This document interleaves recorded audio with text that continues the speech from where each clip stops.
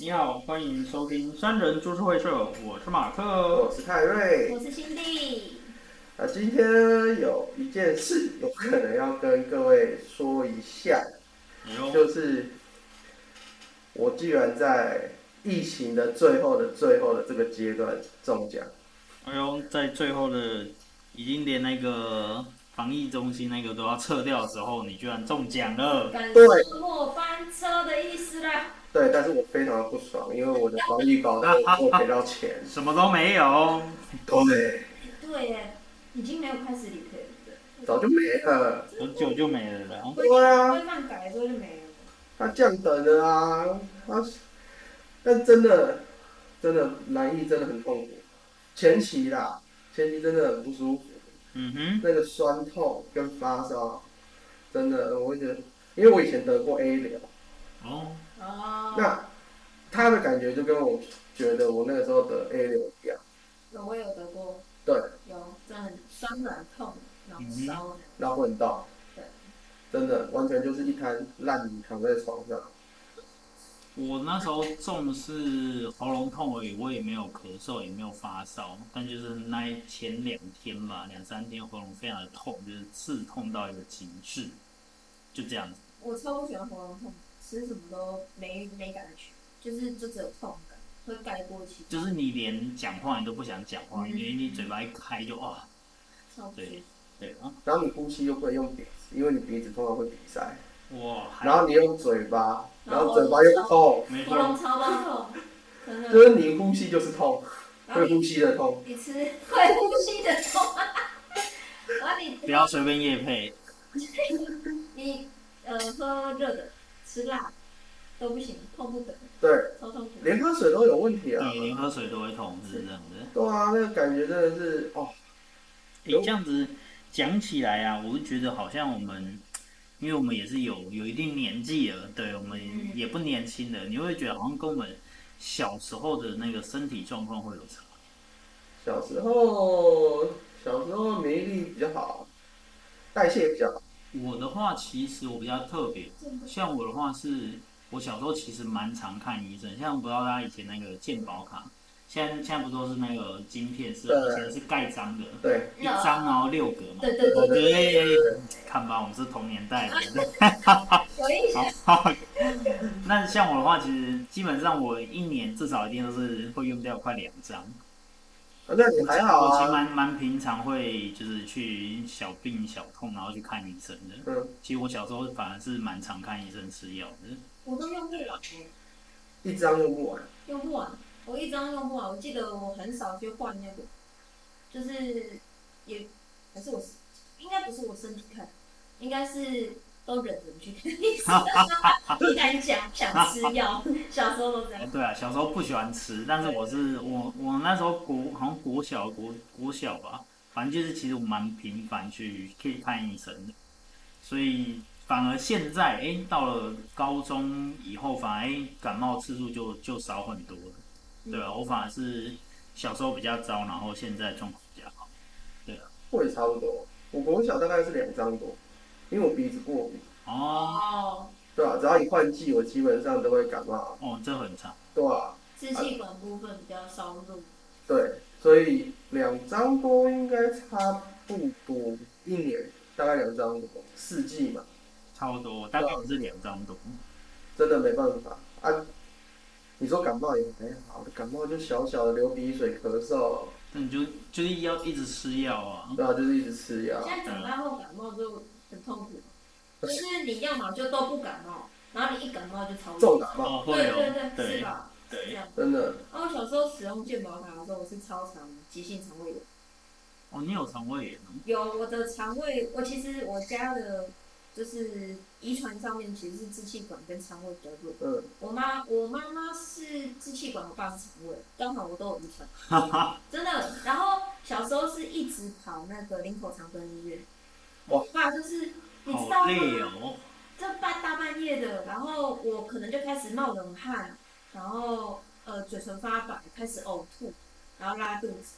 我爸妈就知道哇又来，已经到达就是频繁到又来的程度。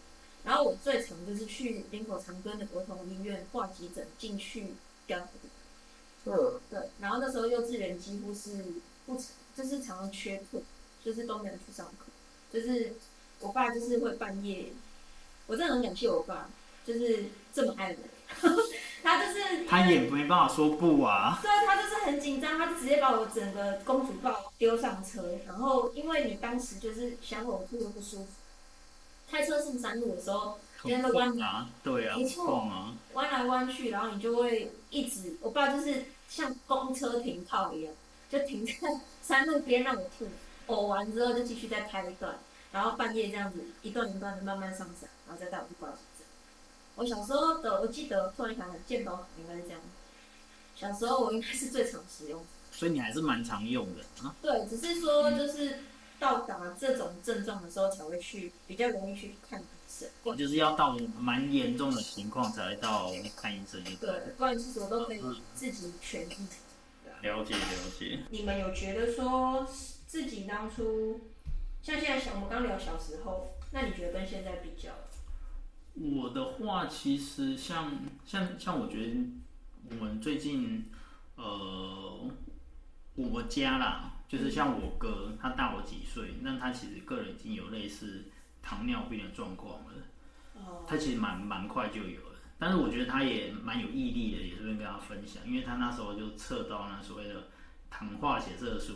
糖化血色素其实就是那个等于你平均的血糖的数值有没有控制好。那通常大概要在7以下都是算正常。他那时候我哥好像就测到9的话，简单来讲就是你平均每天的血糖数值大概在200左右，正常人大概都要在100以下。那9的话大概是200左右。对，那时候他也是测到，然后也那时候就有住院一阵子，然后慢慢调整，然后要打胰岛素。那我觉得他也非常的有毅力，他出院以后真的就直接把糖戒掉。因为他以前自己出事之前，他基本上都是一天至少会喝2瓶那种就是超商的有糖的饮料。哇，那我现在应该也是有点危险有点压力。对，因为现在其实求快速都会选择那样子的饮料来喝。对，有时候没办法。那当然，所以也因为这样，所以我哥他真的就戒掉，所以他其实很快数值就降到7以下，6点多。我觉得他就真的很有毅力。所以连带我就是会开始注意，因为我们家族也有，就是爸妈其实都有糖尿病，所以我自己也会开始去注意。那像我在外面饮料，我也基本上尽量就是选无糖或者是1分糖或3分糖这种的，就是糖的量要很减少。对啊，所以我觉得这是我们家族我自己在就是现在健康这种状况，我会是特别注意啦。对。那我家可能会更惨一点。哎呦，我们来听听泰瑞怎么说。对，刚刚讲的糖尿病嘛，我家族也有。哇。然后我家还有多了，天哪！手指已经拿出来了。手指已经拿出来了。他现在是拿2只手指。就因为我家比较不知道为什么就有气喘、高血糖、糖尿病。基本上这4个是中间，然后一小部分的癌症的那个遗传基因，有一点，应该都会有啦。对，有一点。那取决于后天，就是你怎么样让它后天的对，其实我家就会变成是比较需要更克制，更注意那些饮食健康的。对，但是我们没得 care。不好吧？因为你早晚都要走，不是啊？但是问题是我们家族里面对于这种疾病来讲，他们会觉得说，好像早晚都要走。因为他们吃的食物本来就比较偏油，也比较偏重口味。客家人就是会比较偏向那里什么腊肉、腊肠啊，那一些的都是重咸，高盐啊。对，我们家族的那个也会有肾脏方面的疾病。会哦。对，也都有这个东西。所以有些现在的人的那些病，真的是我一听我就觉得 ，Oh my god， 这不就我家了？那我插一个题外话，今天你们就是像刚泰瑞说，你们的饮食习惯就是还是偏好这些，那你口腹之欲跟健康，看来你们家可能是比较怎么去做平衡？对啊，怎么平衡就是你要吃你就知道吃啊，快乐就好，你快乐就好了啊，反正医生你还是要去看。是啊，是没错。遇事就解决嘛。我会这样问，是因为我个人会觉得说，我宁可吃我喜欢的，就是我不会刻意去压抑。会有两派人，其实我们家有两派人，一派就是你要注重你的饮食，你要注意啊，你那个菜还那么油腻，怎么可以？啊，另外一派就是说，啊，你早晚都要种，那你不趁现在吃，你还不是一样？好像有点消极。以后也吃不了，你以后也吃不了，对不对？有道理，对不对？跟你讲那么多，及时行乐，对，有用吗？对不对？我跟你讲说，你一直跟我讲说这个很油，你的血脂会提高。那我不吃这个，我的吃别的，血脂是不是也会提高？是啊。那为什么不能吃这个？明白。对不对？但医生还是照看。该看的还是要看的。我觉得刚好我们这一集，其实我觉得就可以来聊聊，像就是常见的文明病的一些状况。因为现在国人嘛，就是常见会有一些文明病，顺便我觉得可以大家来讨论一下有没有什么类似防范的一个方式，对啊。Cindy 啊，那我想问啊，像你这样子的话，好像是不是都常吃外食啊？就是你有自己煮吗？还是他们都是在外面吃完之类的呢？其实我现在几乎是3餐全部都是外食，而且已经持续了。我觉得我上这份工作至少持续1年半，就都是外食。因为我就是跟我男朋友住一起，那他家人如果有说做晚饭的话，我才会一起吃。那不然其实我们2个都是点外食，我们都是外食宝宝。我有听说你的那个就是叫 Foodpanda 的频率非常的高嘛，对不对？外送平台使用频率，我是爱用者，对。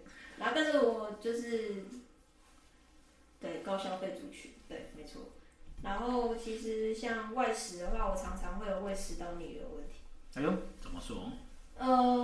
其实我吃外食的话，我也偶尔会点到甜食。然后像我早餐的话，就是仰赖咖啡，所以我一定要用一杯咖啡开启我的早晨。那在这样的长期搭配之下，我就时常又空腹，所以就常常会有胃酸逆流啊，就是会有灼热感，其实已经有到一点点病症的状态，一点点，就是会出现某服饰广告那个。对，原来真的是这样就对了。让你胃食道逆流了吗？是，就是这样。所以其实上班工作的时候，常常就会有这种感觉啊，对啊。然后再来就是比较私人一点，就是可能比较会便秘的现象。对，因为其实我会时常久坐，再加上工作性质压力比较大，有时候会没有办法肌肉放松的状态下，我个人认为比较常造成便秘。还有外食会导致，因为其实你在蔬菜缺乏，然后水分缺乏的情况下，其实你很容易导致便秘，这是我比较常会遇到的身体状况。对。那你们2位？我会比较偏向于有点像肠燥跟那个胃溃，因为我工作压力比较大。对，我比较容易就是肠胃会比较不舒服，而且我很容易得肠胃炎型的感冒。因为吃要快，服务业的食物就是要吃快，然后消化啊，然后基本上也不挑啦。但是我没有什么便秘状况，因为你根本没有时间便秘，太忙了嘛，真的太忙了，我连上厕所都会有问题。这你反而应该是会有憋尿的状况哦，会不会？对，我也有，一定会有憋尿的状况。可是你不喝水就没有憋尿的状态啦。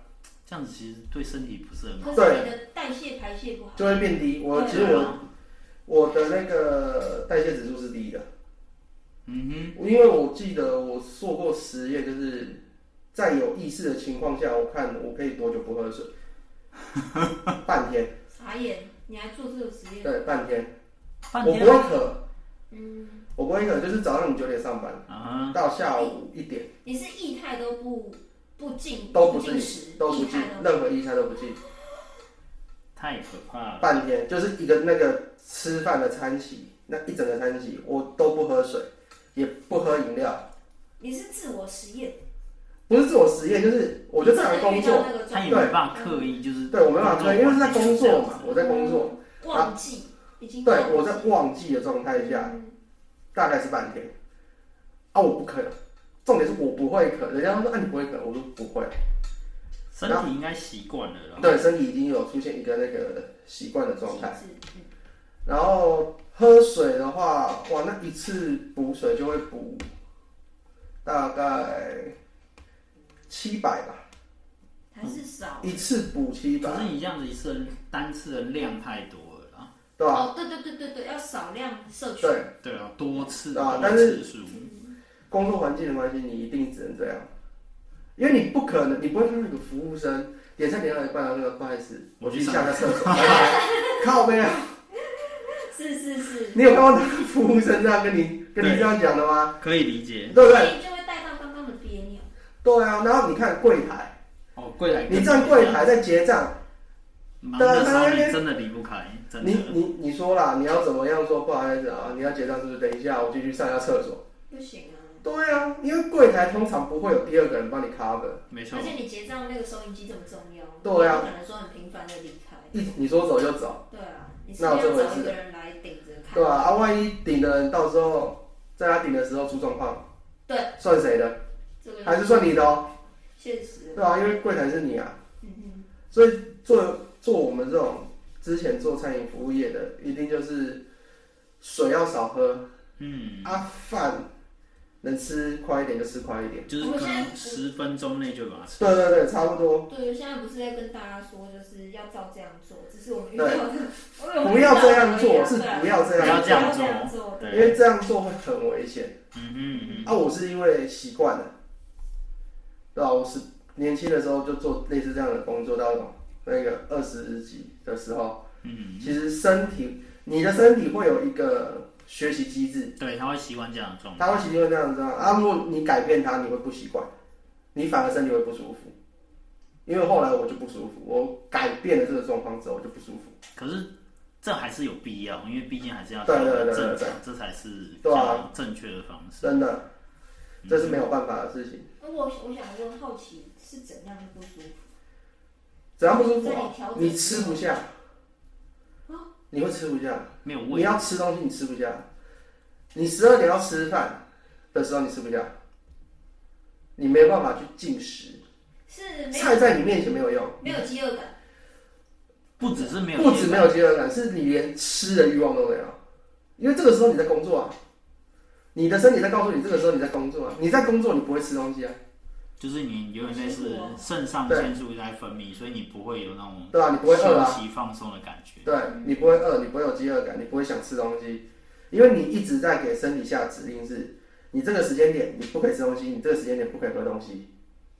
你已经一段时间都是这样的指令的时候，你突然要它改变，那是一定要一段时间的。对，像身体记忆嘛。就是有点像，对，因为你自己在给自己下指令，对吧？所以为什么很多人都会说啊，你三餐不正常，不是因为你就改变你的三餐的时间就好，不是你想改就改的，你要改要花很长的时间，就要养成习惯那样子的。对，就是你要一个熬夜的人，叫他说你就早点睡啊。他睡不着，这样我就懂。对，他睡不着，他一定睡不着。你跟他讲说你就是手机放下，灯关起来，开啊，是这样就好，他就是睡不着。因为他已经习惯了。对，他已经习惯了。唯一的方法就是你让他连续1年都这样做，他看有没有机会改变。因为基本上这种东西叫做习惯养成的，要改变是真的比较困难，真的很困难。而且你硬改，我试过硬吃会有呕吐感。好可怜哦！讲到这一步真的好。硬吃是会有呕吐感，就是会有可能，因为没办法啊，因为你就想你的身体是一个机器嘛，这个你的胃的这个机器本来在休息，结果你现在硬要把它开机，它已经受不了啊，会反弹。对，它会反弹给你啊。就是有点听起来好像就是你不能一步到位，没办法，绝对没办法。就是举个例，假设我原本因为工作状况，我可能都是下午2点或3点才开吃的，慢慢调，变成可能1点半，然后再调到1点，然后再调到12点。对，你要用持续慢慢去调，渐进式。对，但是那也是一段，对，那有一段时间很长的路啊。对啊，对啊。然后再来，我们的工作又会有那种静脉曲张嘛，餐饮业啊。对。站着，你又要一直站着，站着就很讨厌了。可是站着是一种习惯，站立是训练的，习惯就没事了。对啊，是没错。他真的是这种习惯，习惯养成就没事。有共鸣，是真的啊。因为你一开始一定不习惯嘛，会脚酸啊，很酸，泡脚也没必要啊，真的。那个这就是你花大概1个月站久了你就习惯。但是相对的，你的腿部肌肉那边的承受力就会比较惨。就像我现在腿就其实是静脉曲张超严重，对啊，我现在的脚都有啊。对啊，你看有了，多少也有啊，我也是会有一些。大家都有啊，只要有久站的。我妈妈是工作关系，她就站到她的静脉曲张是血管会浮出来，是有形状。那就是严重的啦。她超严重的啊。那个就是要穿那个静脉曲张袜啦。我还没有帮她买，应该去帮她买。要去帮她买一双啊。超严重。让她去处理一下，因为现在的工作啦，你要么就是久站，要么就是久坐，都是导致静脉曲张的原因，对吧？久坐也没有比较优秀啊，对不对？一样会啊，一样会有问题，一样很惨啊，久坐你的骨盆就会出状况。像我的话啦，像这一块我可以跟大家分享，因为我之前也类似这样的状况，就是可能大便有时候当你喝的水少的时候，你就是比较容易硬，所以我就慢慢调整一件事，就是让自己一天想尽办法要喝到大概2000到3000的水，2000到3000 CC 的水，就是纯水。那个其实老讲，其实真的不太容易，而且我们这种就属于业务性质，在外面跑，所以我就调整，就是会买一壶可能就是1000或2000的水，然后就是把它装满，反正我今天一定要把它喝完。那我不管你怎样喝，反正就是强迫。所以其实我到后来到现在，我可能大概可以可能我早上办公室弄事情的时候，到中午前，其实大概至少就可以喝掉1000，所以就是这样一直喝，所以其实就会一件事，你会常常跑厕所。对。但我觉得这样对我来讲其实是好的，虽然说会觉得有点烦，但是我觉得也因为这样，所以你就会常常起来动一下，然后一直喝水，然后动一下，然后上厕所。其实烦归烦，但是我觉得这对健康来讲是好的，是需要的。对，当然，但是那也是看你的工作性质，有些工作就服务业有时候就真的没办法，这我可以理解。对啊，没错啊。对，我有试过，就是你可能只喝1口、2口。因为我的工作性质也是不能一直去跑厕所，你要有点专注，就是固定在那边，可能定个1-2个小时。那其实我有试过一个方法，我觉得还不错，就是你1口2口的摄取，然后间断式，它就不会让你说一直跑厕所，因为其实你一次摄取的水量可能到100-200 CC 以上开始的时候，其实你就会开始一直想要去冲厕所。对，就是可以试试看，每个人体质不同，但是我的方法是这样子。然后再来，刚刚聊到我刚说那个，就是我个人有便秘的状况。便秘的状况其实我觉得可以摄取一些，我现在有开始进步，就是会要求自己吃一些本身有一点黏液状态的食物，像是山药或者是秋葵，就是它会帮助你肠胃有黏膜，就是加强你黏膜功能那一些个分泌物之外，你的的时候会比较顺畅。我个人是觉得说这个方式可以分享给跟我一样有一些困扰的大家。那当然你呢？你的这一个叹气声是？我吗？我还好除了上厕所次数比较少以外，因为我到现在没办法调回来啦，因为我工作的人还是一样的，就是不让人可以很轻易的去上厕所。有，我知道。对，所以改变的方法我都知道，但是你要去执行就真的很难。是。对，困难的在执行啊。对，难怪你刚刚那个叹气。对啊。其实可以了解。对不对？医生说的我都懂，但是我就是做不到。因为像我自己，如果说我要改善肠胃这个状况的话，我摄取秋葵跟山药这样的食材，其实我根本不可能自己煮。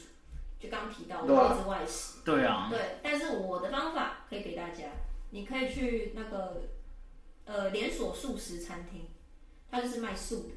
然后它里面蔬菜的，是它里面就一定会有烫秋葵，加一点青酱油膏，我就是都加那一样。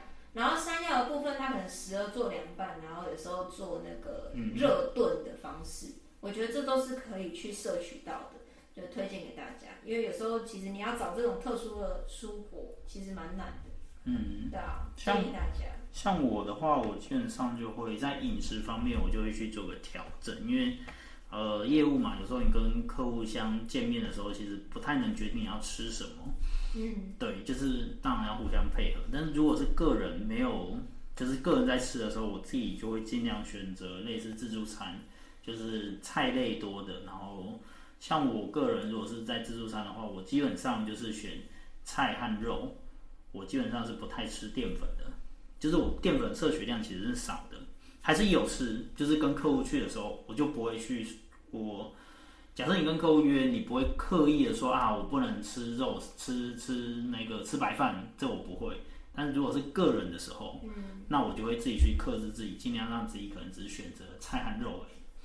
对，那这我觉得对我来讲就可以增加我吃菜就是纤维素增加，然后也不会让自己淀粉量过多。那当然肥胖这块也就会稍微可以避免一些。那这是我自己的方式啊。但是我要讲，当你只吃菜和肉的时候，很容易没有饱足感，所以呢，这其实对减肥不是很好，因为你反而会花更多钱。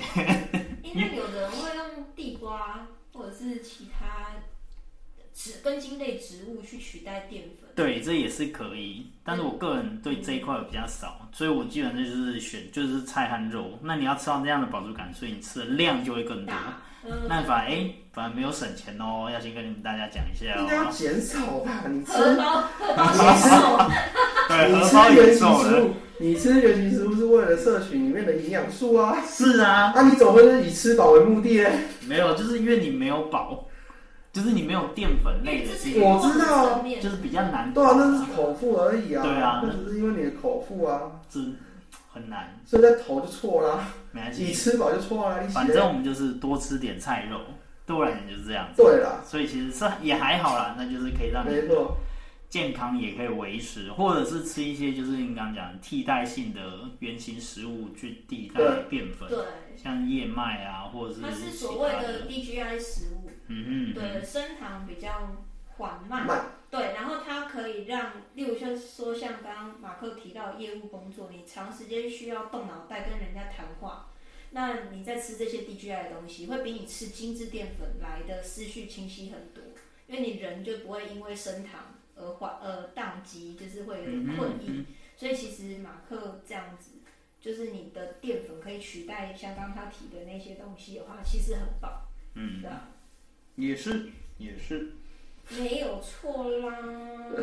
那我们讲这么多，我记得好像那个泰瑞最近好像好像有痔疮问题哦，好像不是你个人，不是你个人，对。我没有痔疮问题，我的屁股很健康。我已经破我的影集了，你应该也要来一下。我没有啊，问题是我没有痔疮问题啊，我哪里有痔疮问题？是误会。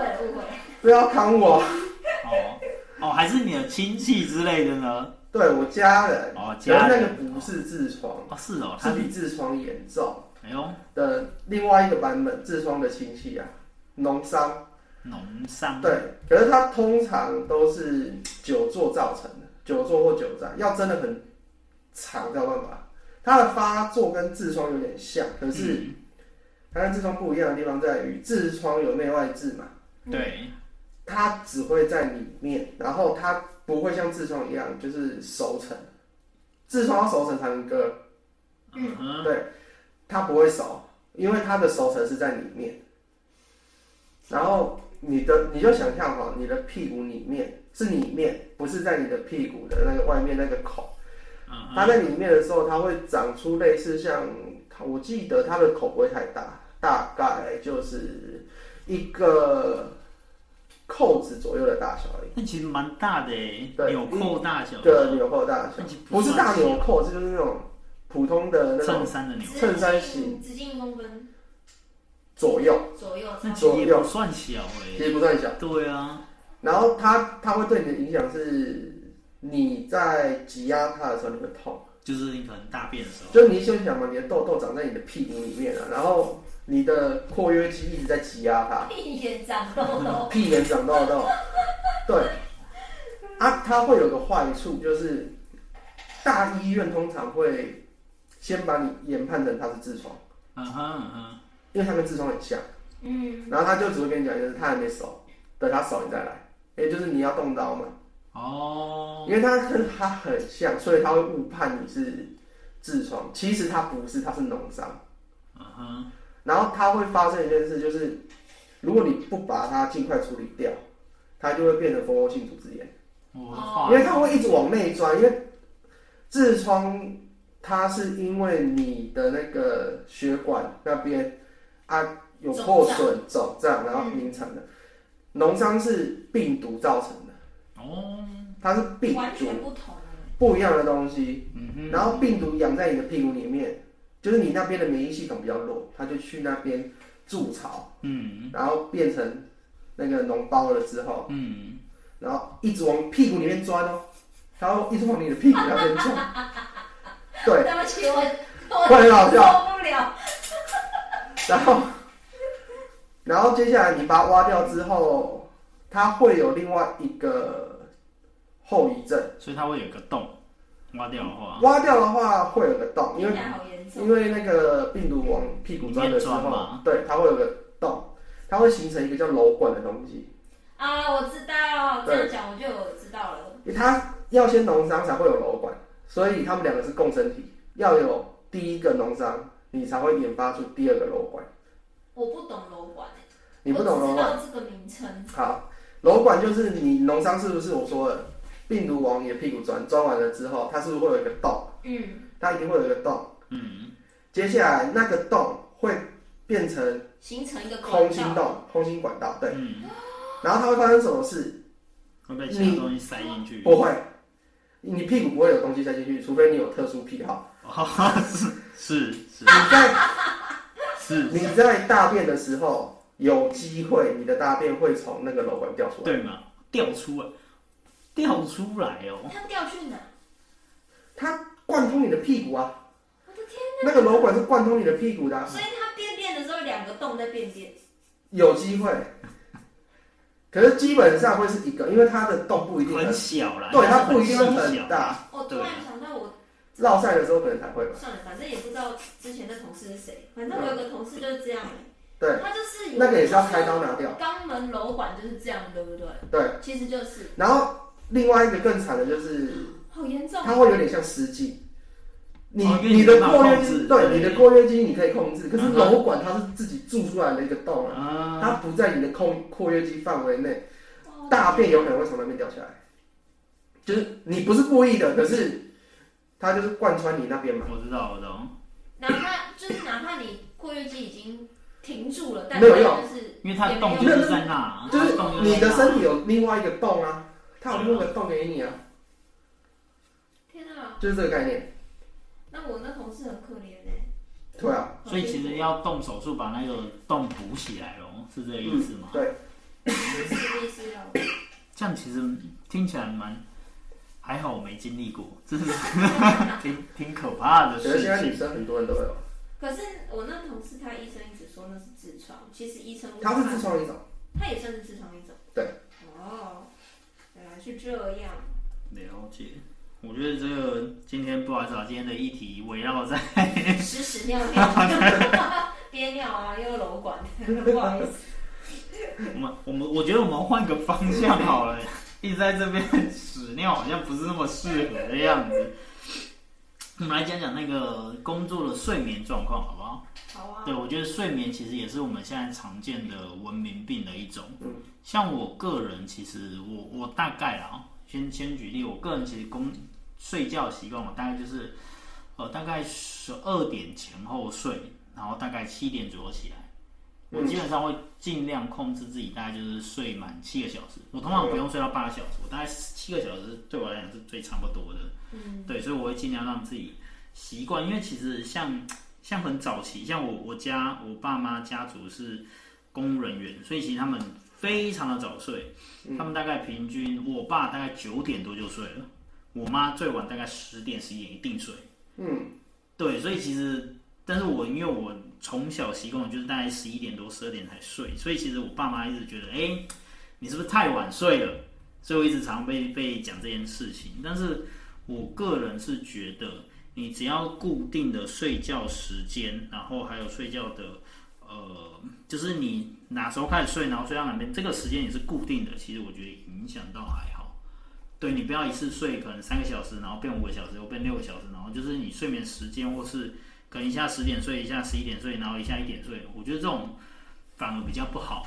那我基本上我真的是从小大概就是11点多，然后大概睡到7点，我大概的睡眠时间都是这样子，所以我比较不会有这种睡眠上的问题啊。那不知道像泰瑞有一股叹气声，第2次哦。我们来听听泰瑞怎么说。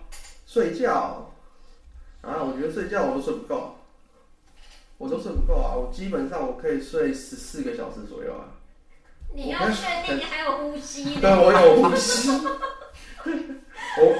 你是蛮厉害的哦。对，因为我可以睡比较久，因为我以前读书的时候，我想一下，我基本上11点睡嘛，早上7点就要起来。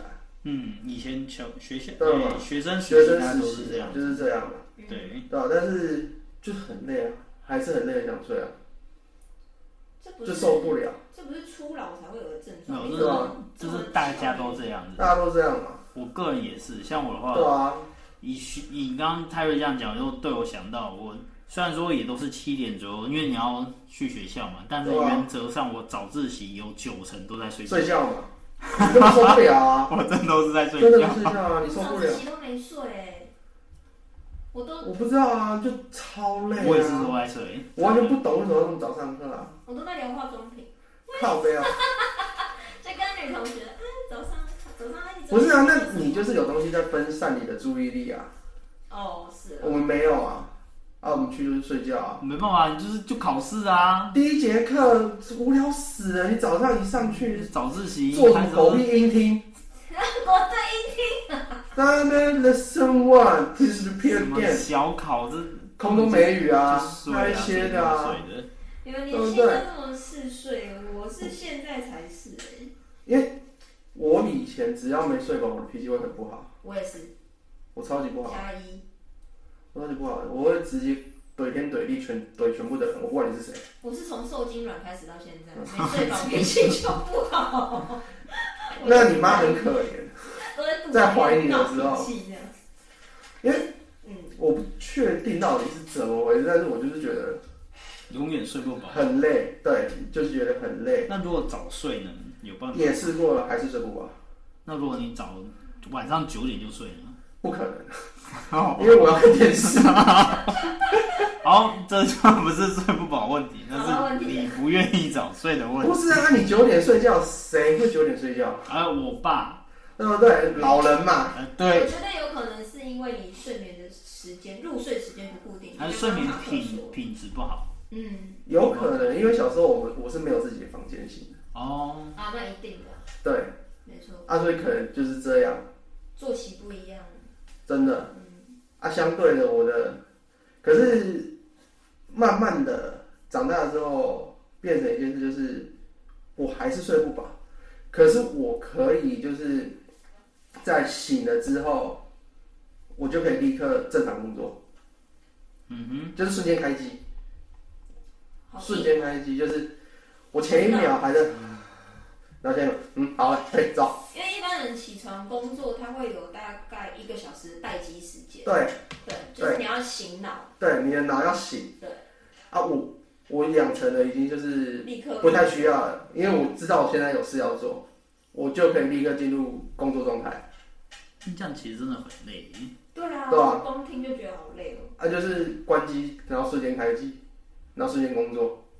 感觉听起来这种能量消耗是非常大的。对啊。因为那一瞬间你要花很大的能量去这样子做一个调整。驱动自己。对啊。啊，所以之前在外面上班的时候，就是在家里到公司那一段路上，我是完全就是待机状态。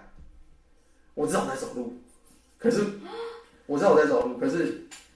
我不想要让自己醒来，让自己有那个多余的注意力在其他事物。对，在走路跟坐车跟下车这3件事以外的地方。那应该很多那个用路人会瞪你吧？其实你都没发现，就你太专注在走路。谁鸟他啊？他都在睡觉了，根本不想理，那不重要。对啊，他谁？我又没有问题是我又没有对他怎么样，因为我最恐怖的一次那个经验是，我之前有去那个做超商，然后我需要开车，早上开车，5点多开车，也太早了。然后我前一天是9点下班，晚上9点下班，从北投开到万华。最少包地30分钟，回到家10点，然后现在你那时候立刻睡应该是还好。对，问题是你不可能立刻睡嘛，因为你还没吃饭。哇，天哪！要争取一些自己的时间。对，然后我就弄一弄，10点多，其实很快啊，你9点半到家，然后10点多弄完，12点了。对，要睡的时候大概就12点。睡觉，然后隔天早上4点要起床。哦，天哪！然后4、5点要起床。因为6点半要开门，然后早上车嘛，虽然车少，但是还是有。我记得有一段时间，前期的有一段时间是我到了我的停车场，我把车开出来，我上了水源快速道路，可是我怎么到北投我不知道。太危险了吧！我怎么到北投的我不知道。你睡着了是不是？我没有睡着，应该是没有睡着。睡着你不可能会动啊，就没有那个专注在其他，就是纯粹的，就是看到前面红灯或者是有刹车灯，本能反应。你知道，因为开习惯这段路了。我想起来，我有时候骑车也是这样，就是你早上起床，然后到了上班这个路途中，其实你已经很熟悉路线，就是你是用一个自动启用模式在进运作这种。对我就是变成一个循迹系统，我用循迹系统去开那台车，然后前面如果有车，它亮刹车灯，我就跟着踩刹车，我的脚就会顺着嘎去踩刹车。你变机器人呢？对，我在那个时候我是机器人。你那时候就研发自身 AI。对，我就是一个 AI 在那边。自己跟车这样。然后我怎么到北投？等我到了北投，车停好，我手刹一拉起来，我就我到了。我到了。好可怕。好厉害！我记得那好像3、4次吧。你真的是万幸哎！你真的是。真的，我能活着已经算很屌了。太可怕了！因为我之前还有一次更可怕的，但是跟健康无关，一样是开车，跟健康无关，就是那跟睡眠有关吧？没有，也没有分享。那跟注意力有关。那也是自身的问题，对啊。因为那个时候我开车，我车子上有一样东西坏掉了，是一样大家都不会坏的东西，可是它坏了，刹车棒补。你汽车在刹车的时候，你踩下去是不是会有一点像是挤压的感觉？对，踩刹车上下去，它里面其实是有一个棒补，那个棒补就像有点像是打气筒，用踩那个打气筒，那一个坏掉，我的车子的那一个坏掉，那个坏掉会发生什么事？你没有棒补，你的刹车会没有，是完全没办法刹的意思。会，它会变得没有办法有效的去发动刹车。然后我那个时候在缓快，那很危险呢。我只有2个选择：一，我停车，然后叫道路救援；对。第二就是我不踩油门，让它用滑的方式，慢慢滑到变慢，然后滑回我的修车厂。因为我不能停，因为那个时候是礼拜五下班时间。那可是那样子又塞车，你这样其实这样走停应该更危险吧？对，然后我就我不知道为什么我会做这个决定，我真的是傻了，我要打第1档，然后我的左手握着方向盘，右手拉着手刹，只要前面一停，立刻踩刹车，刹车没有用嘛，可是你要立刻踩，因为灯会亮，然后立刻拉手刹。你的踩刹车已经变成警示后方。对，警示后方。然后拉手刹停下来，好，然后等大家开始动的时候，你还不可以跟着动哦，因为你要让它动一段路，确定是 OK， 它会动，你才可以放手刹，然后放脚刹，不能踩油门，让它用滑行。你踩油门，我就是有一次不小心轻补了一下，我靠，我就立刻前面又停，你要马上对，立刻有2次差点撞到人家屁股，然后我还上桥，我要从大道城那边上桥，然后到下桥，这是危险的动作，技术不好不要乱用，千万不管技术好不好都不要做这件事哦，观众朋友。他是有胆识哦，这需要胆识，这很需要胆量，这不是需要胆识，需要不怕死的精神，还要有技术哦，都要有哦。那你那阵子是不是身体其实不是很好？因为对啊，人家是说睡眠等等不足够，像你可能间接影响你的注意力等等的状况。对啊，都会很糟。还有免疫力啊，都很糟，全部都很糟。所以那时候，其实我那个时候不会感冒，因为我那个地方还好，就是不太会有什么。我觉得应该是你可能用身体的肾上腺素那一些去对啊，意志力去支撑，并不是代表不会，因为没有什么感冒，那病痛什么的都没有。哇，天哪，你真的是超人哎！对啊，完完全全。那时候你还年轻，现在就不好说了。不一定啊。现在就感冒了，有没有？我好烂。哎，给我咳2声。我好烂，我好烂了。5年前的我，妈的是什么东西啊？哎，那你们会在像是我们刚刚提到说我们一些自身身体状况，那你们会拨空去维持自己的身体状态？你是说运动之类的吗？对啊，就是因为现在其实蛮多那种短影音啊等等的都在提倡说居家运动。像我就会执行一些心虚的感觉有运动的动作，就可能我开个影片，可能刻意挑个5分钟的，然后觉得自己有热咯，有喘咯，然后我就停了，这样就是做一个不让自己欺骗自己的动作，对，不让自己不心虚的运动。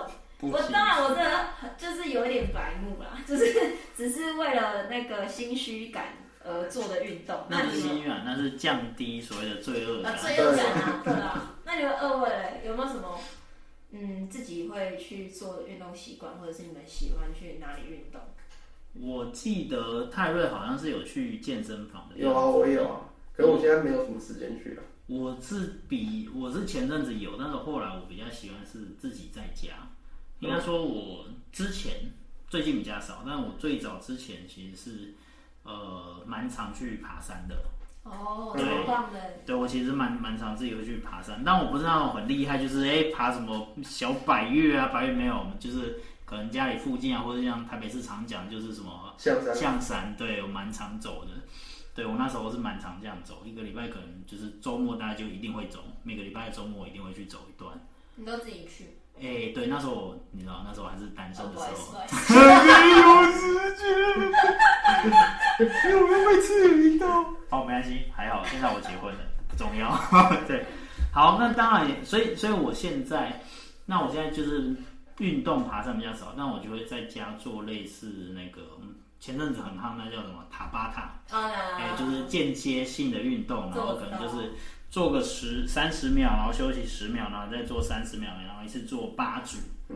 对，那我最近啊，就是今年就比较常做这个，所以就是像我现在就是努力让自己一天做4组，就是大概会运动大概20到30分钟这样的时间，对，那做完其实就会蛮喘的，对，那就是算是维持。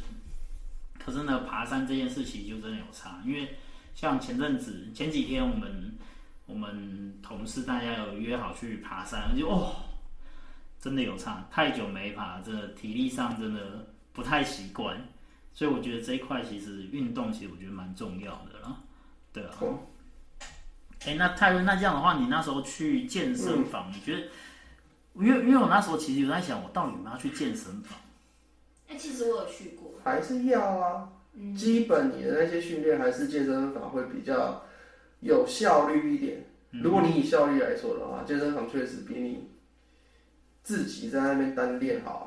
我就看你的目的，因为像女生都会是想要塑身嘛。对啊，女生的目的就是去那边，然后举一下，然后拍个图，然后就耶，我运动。对啊，他不是去运动，他是去拍照的。对啊，那怎么样？对啊，那也是目的啊。对啊，他有达成目的。达成他的目的啊。我没有要看肌肉男。对，那也是目的啊。原来你是要看猛男，不是要拍照。对啊。我那时候是觉得说自己想要塑身体型的部分，因为其实那时候的体重不像现在这么高，就是那时候是想要做一个匀称的，就是雕塑个匀称的身材，所以那时候冲动，那很麻烦的。对啊，我就冲动买了健身房的合约，就后来我毁约付了1万多块，我就是直接就不想去，但是我不想要继续缴那个钱，所以我就直接拿着现金付违约金1万多块结束。但是其实那时候有时间没有去，其实蛮后悔的。那你嘞？你健身房经验，你觉得？我觉得可以，我觉得有时间还是可以去健身房训练，因为主要是力气差很大，你在力量上面的提升会差很大。我说重量训练。对，重量训练，其实不管你几岁，其实重量训练都是要做。你会容易就是你在工作后你容易酸痛，跟你容易出现疲劳感，其实都是因为你的体力不够。我会。对，那就是因为你的肌肉不够啊。肌肉量不够。你的肌肉量不够，所以导致你要出比一般的时候还要多的力气的时候，你自然就会疲累啊。那我是不是该签回去啊？没有，做一些重训的。你一定要去健身房。你不一定要健身房，只是你一定要做重训。对，重量。那你的重训要怎么做？其实都很简单。有的人会说你买那个哑铃没用，那是因为你没在做。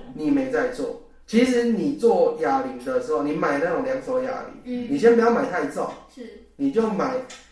你要挑哑铃的时候，你可以很轻松的就可以把它举起来那一种的。不是很轻的不是挑很轻的，是适中的力气，就是有点出力，但是又不需要太出力，就可以把它举起来那一种。刚好在那个界限。对，在那个界限的，你一定要买那一种的。然后接下来因为什么？有人就会说，那我就买重一点就好了。好比说我可以拿10公斤，我就是啊。那我就可以拿20啊，我买20啊，或者是15啊，这样是不是会更有效率一点？没有，差点手废掉了。因为你最多举2下。然后你就不举了，你就会觉得好重哦。为什么会挑轻的？就是因为你举起来的时候你不会那么累，可是你要做到一定的组数，对，基本要3组，每组15下。所以其实重点在次数跟组数，不是它多重。对 ，OK。那如果你要重的话，我直接跟你讲，你去买个100公斤的。我直接在家里。对，就一下这样就好了，因为训练是为了让你有坚持的信念，而不是为了说什么我一下就结束了。应该说他的训练目的不一样。对，有些是要训练瞬间的爆发力，那种当然就是要重的。对。但是我们现在要练的不是那种。我们是基本的。对，我们要是肌耐力，对，是要我要维持的。对，这是2个之间的差异。对，一定要这样。学到了。呀。那我等下就先去买。我先弄一下，雕塑一下我体态。他还需要饮食啊。对，都要控，就是你说的那些都是需要的啊，对不对？先把你的那个外食平台那个先把它砍掉。没有，你买外食平台可以，你买外食平台可以，你就去选那个啊健康餐那一种。我选不了，都外食平台了，你不炸鸡拉面谁要买？我还挑个只有烫青菜的，没加调味。谁会买啊？酥肥鸡胸肉特餐。我才不要。跟你讲，我跟你讲啦，其实你无论是要减重或者是要增肌，其实吃都是比较重要的。吃是7，动是3，这是事实。而且你看哦，如果你少用外食平台，你是不是就必须要出门去买？哦，增加我的运动量，不管是多还是少，但是一定相对比你叫外食平台来讲会有差。对。好，那我循序渐进。没错，你可以就是慢慢。你可以先从吃开始改。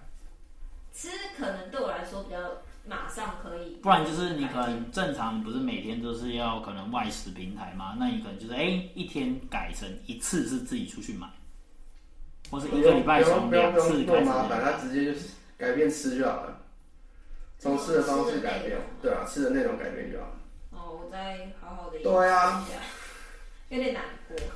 没有，这是事实啊。像举例，你去找谁都一样。像我今天就比较有趣。因为你知道我最近就是我个人也不是那么喜欢就是料理，但是我会有点兴趣，所以我们都是看 IG 学料理。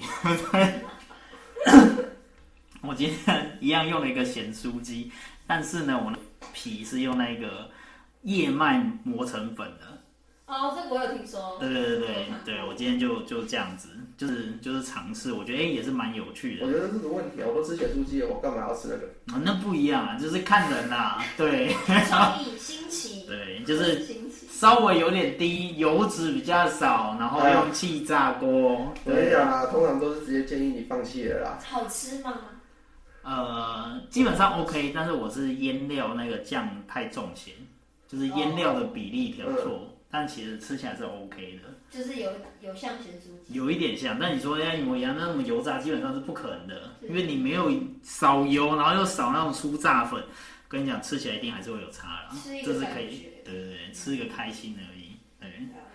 刚提到运动啊，在家运动的习惯，我自己的话，其实也会使用像瑜伽垫这样的东西。那不是拿来睡觉用的吗？当然，那个当然嘛，当然也是有别的用途啊，对不对？